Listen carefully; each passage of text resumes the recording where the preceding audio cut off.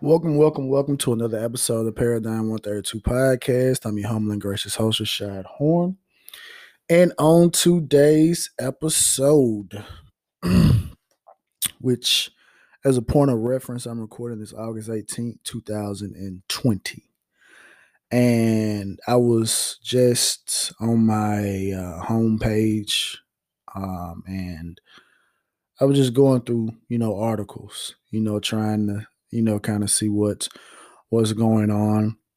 I don't really watch, a lot of TV, and usually most of the time when I am watching TV, it's usually just older movies that I watch and stuff like that. But so I like, again, like I mentioned in the past, I like Business Insider because it's a free service that essentially compiles a lot of news articles together. Some free, some are paid, but a lot of them are free. But as I was going down, I spotted an article that was from the U.S. Today. Title: Former CIA officer charged with spying for China, conspiring with a relative who was also ex-CIA. Now, excuse me. Looking at this, it just feeds into the mindset that, okay, the US and China have tensions. So obviously, you would probably have individuals that are on the inside that are working for the other or vice versa. So I would suspect that there are individuals that are giving information back to China, as well as their information in China that are giving information back to the US. And that's just how it is. And whoever is the best at concealing this information, you'll be able to do it. So at first glance, when I saw this particular article, I thought just on first glance, just based on the headline, without even delving into it, I said, okay, well, this is something that, is relatively recent. Obviously, maybe someone was doing it maybe a year, 2 years, and they just now caught them. But as I went through the article, it stated that according to court documents, and I'm reading this directly from the article, according to court documents, well, let me go back up. Let me slow down. The suspect being charged with espionage is Alexander Yuck Ching Ma. So Yuck is Y-U-K, Ching Ching Ma. Now he's 67 years of age, right? And again, is alleged to have provided Chinese officials information about CIA personnel, operations, and the agent's method for concealing communications. Okay, now Ma was a naturalized U.S. citizen, but he was born in Hong Kong, and the individual that he conspired with was an 85-year-old relative who also served as a former CIA officer, right? So essentially we have two individuals that worked for the CIA conspiring back. So again, like I said, I thought maybe, okay, well, maybe this is a 2 or 3 year type of thing, nothing that's been long term. So as I went further down the article, it stated, according to court documents, Ma and his unnamed relative began working with the Chinese in March 2001, which they say is 12 years after he had left the agency. So he left the agency 12 years prior, but he did not start conspiring with the Chinese until March of 2001. So we're talking about, at this particular point, 19 years, right? So the article continues on. It says during 3 days of meetings, parts of which were captured on video, Ma is allegedly shown accepting and counting $50,000 in cash in exchange for information the two former officers passed to their Chinese counterparts, right? So, um, says some of the parts were captured on video. And sometimes the way they put things in articles, they make them a little bit more than what they are. So maybe he was, maybe he wasn't counted out $50,000 in cash, but obviously it was a substantial amount of money that he counted out, right? So continuing on, it states that he had been living and working in Shanghai. When he left the CIA, he moved to Hawaii in 2004, where he sought employment with the FBI in an alleged attempt to once again access classified information to provide to his Chinese handlers, right? So, again, the man had been off the record, off the scene for 12 years. The article doesn't state essentially how or why he began doing what he doing, or maybe began doing what it was that he did. But it's just is very, very interesting, because what it shows, or what it says to me, is that if an individual has been doing this for 19 some odd years, then obviously, whether or not, this, I can only look at it from this particular side. I can't look at it from another side, because I don't have an article from a Chinese outlet that states that a U.S. citizen has been, well, not a U.S. citizen, but a person that was working for the U.S. that has been based in China has been getting secrets and information and giving it off to U.S. officials. So I can't say that this is a tit for tat type of thing. I can only look at it from what it is, and which is that, okay, this is 19 years in the making. So what we have today, we have something that happened during the Bush presidency, right? And this has spanned 3 presidents: the Bush administration, the Obama administration, and the first term of the Trump administration, that this individual has been a conspirator to help bring forth information that could be very damaging to us. So, as it moved on, he got hired as a contract linguist in the FBI's Honolulu field office. He was assigned to review and translate Chinese documents.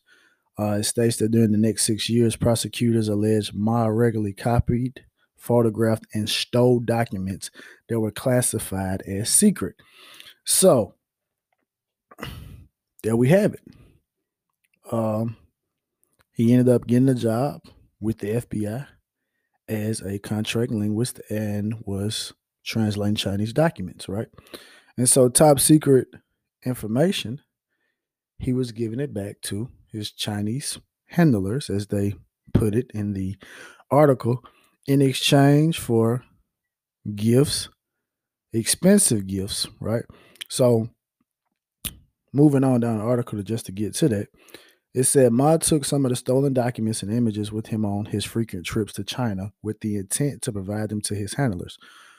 Prosecutors alleged, adding that he often returned from his trips with thousands of dollars in cash and expensive gifts, such as a new set of golf clubs, right? I'm not a golfer, but I've been to like Dick's Sporting Goods, and I know that a golf club set is fairly expensive if you're getting a good one, right? I see how much they are individually, so I can only imagine. And I don't know how many clubs you need, but obviously that's an expensive purchase, right?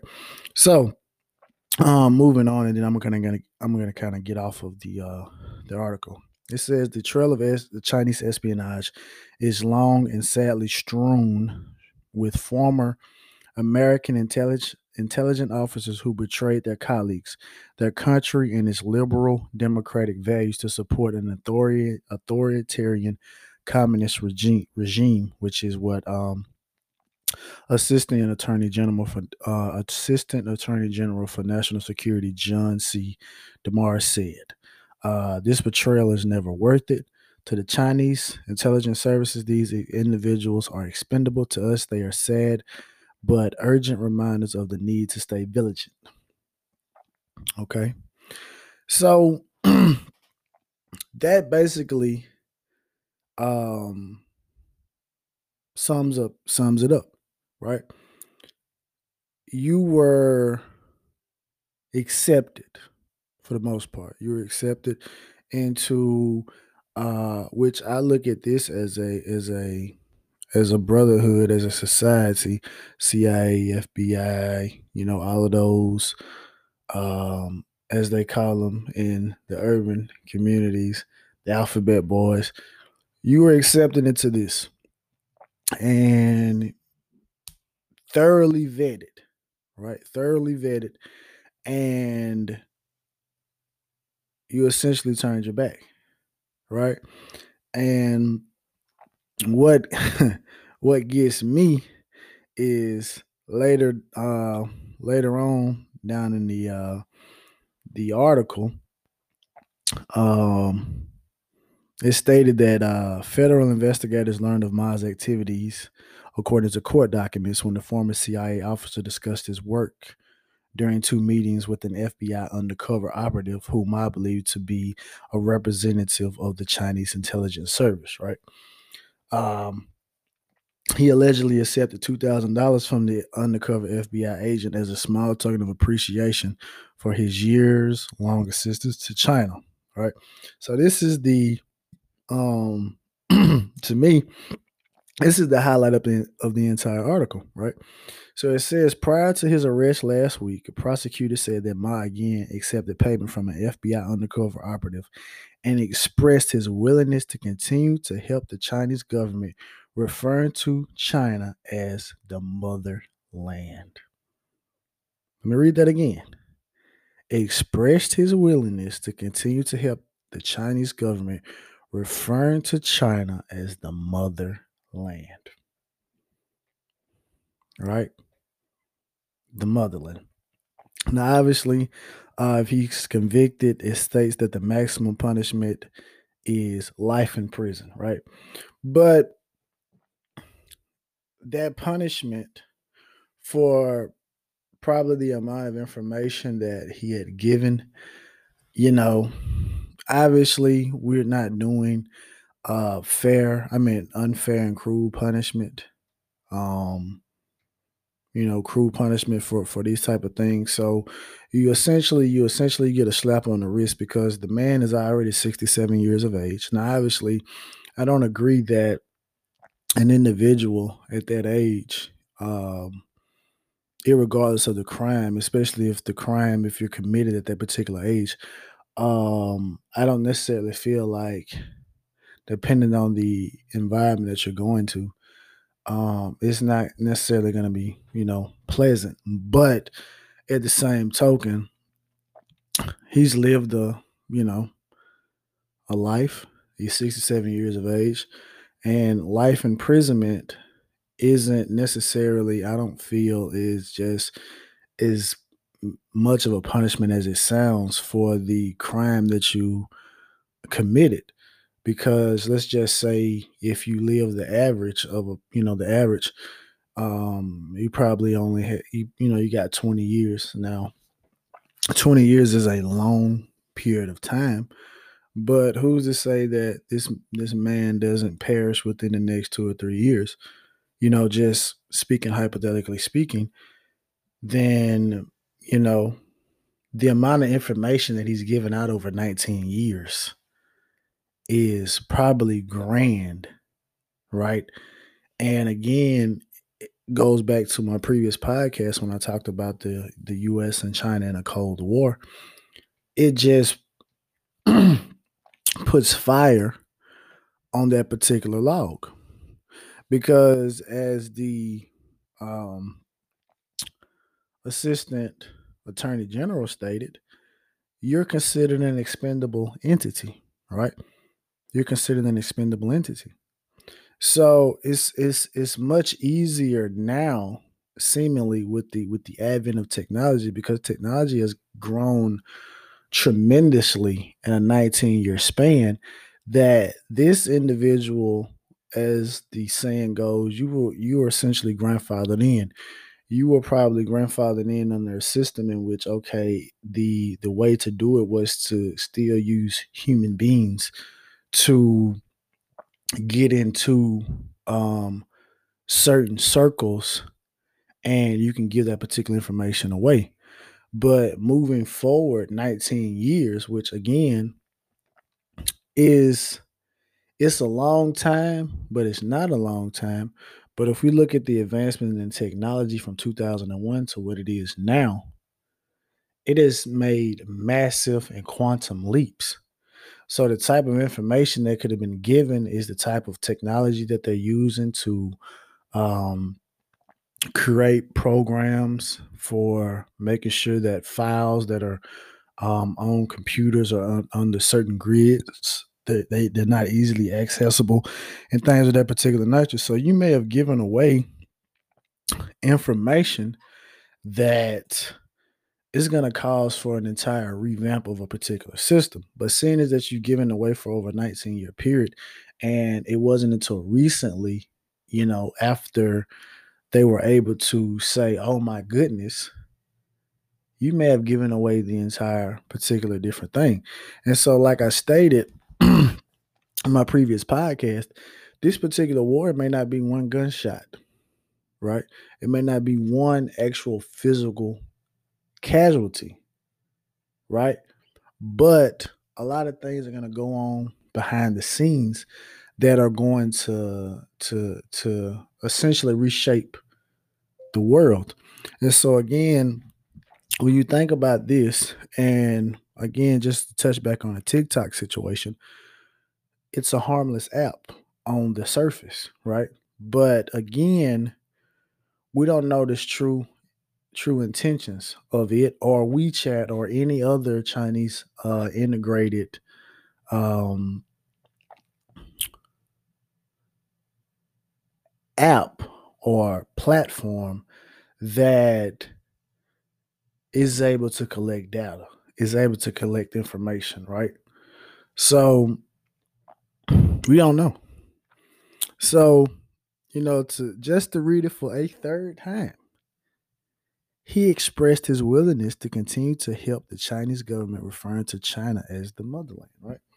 So even though he's an authorized U.S. citizen, born in the U.S., but residing in Hong Kong, his allegiance was still to his homeland. Now, we have a lot of individuals that have a lot of conspiracy theories. But the way I look at conspiracy theory, I look at it from the way the Dick Gregory perspective, that conspiracy theory is nothing more, and I'm paraphrasing, essentially is nothing more that has not been okayed on major news outlets, right? That's all it is. It could have truth to it. You could have um, all the evidence in the world, but if it may be deemed non-beneficial to a larger group of people, then it's not going to be pushed to be truth, and it's going to be labeled a conspiracy. So a conspiracy theory isn't necessarily false. It just isn't accepted. And sometimes it's not accepted for reasons that may be a threat to another group of people, or it could just be a situation in which it has limited truth to it. It's not a whole bunch, it's limited truth, right? So that's the way I look at it. So again, there's probably information that he came across during his time in the CIA, and there were things that he probably felt that may have been detrimental to individuals back, as he says, the motherland. And when he saw his opportunity, he and his unnamed relative in the situation, because as it stated in the article, he was a former CIA as well. So you have these two individuals who are former CIA at 67 and 80 plus years of age. The type of things that you've probably seen, heard, read, were sworn to not tell anyone. They may have missed some things that were going to benefit the American people, but could have been more so detrimental to as you say again, the motherland of China. And you essentially, as they say, you just expendable, but there's always casualties of war. There's always casualty. We could label individuals who were frontline individuals in wars. Y'all were expendable because that's why y'all are on the front line. The individuals that are deemed unexpendable, those are the ones that are putting the strategy together. So while he may be, and his unnamed relative, while they both may be expendable, they were able to do something that allowed for the individuals who are deemed unexpendable to chart the path of which they're going to be moving forward, right? So, I mean, with this particular article, like I said, I don't watch um a lot of television, so I don't necessarily know if this is something that grabbed any major headlines. I mean, honestly speaking, the article wasn't even necessarily at the top when I did my initial search, as I was just going down my homepage. So it wasn't necessarily even at the top. So obviously at the top, it's just bombarded with election things and other things of that particular nature. So I had to scroll a little while before I actually came across it. But it just it just goes to show that it is, we're in the middle of of a war, right? And again, not um speaking too much about what Trump said.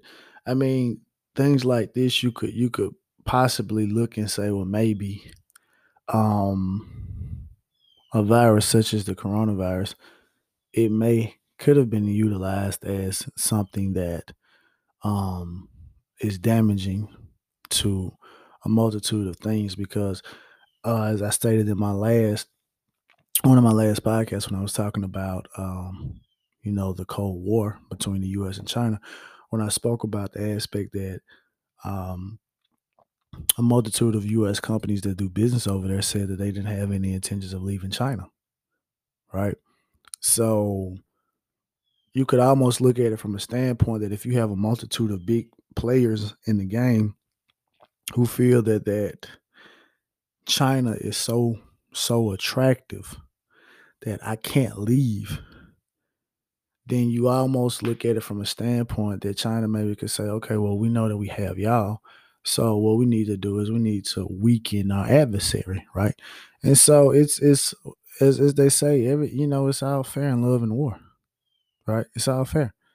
So whereas again, like I said, a bullet may not be fired, but at the end of the day, us over here who are American citizens who aren't necessarily registered to be in the armed services may end up being casualties of a war that has been raging. If we're looking at this particular article, has been raging at least for 19 years if we're looking at it from this particular standpoint, but obviously I'm sure it's been raging on more. It had to be raging on since probably the 80s. Again, going back to what current President Trump said about the unfair trade agreements and the intellectual property theft that a lot of Chinese individuals are partaking in, right? So Um, it's an interesting development. At the end of the day, um, it's it's unfortunate because obviously I don't know if the information that well, I'm sure the information that he did conceal and information that they were able to get, I'm sure that probably won't be revealed to the public, right? Obviously, it won't. But I mean, depending on the amount of time that you worked at the CIA and the fact that they kept you essentially on payroll for 19 years, there had to obviously be something. Excuse me. Not just something, but there obviously had to be a lot of things that took place for them to keep you on payroll that long. There was a lot of information that you had, a lot of context that you had that you were able to have candid conversations with them feeling that you were a trusted individual because again, you were vetted. You essentially took an oath not to dispel this type of information to anybody, your closest friends, and most definitely not the biggest competitor to the country that you worked for. For again, it didn't say how long he had worked for the CIA prior to him leaving, but you know, it's a lot going on outside. I'll say that it's a lot going on outside, right? But um, it's another episode of Paradigm 132 podcast. I'll be back to you again next week. Peace.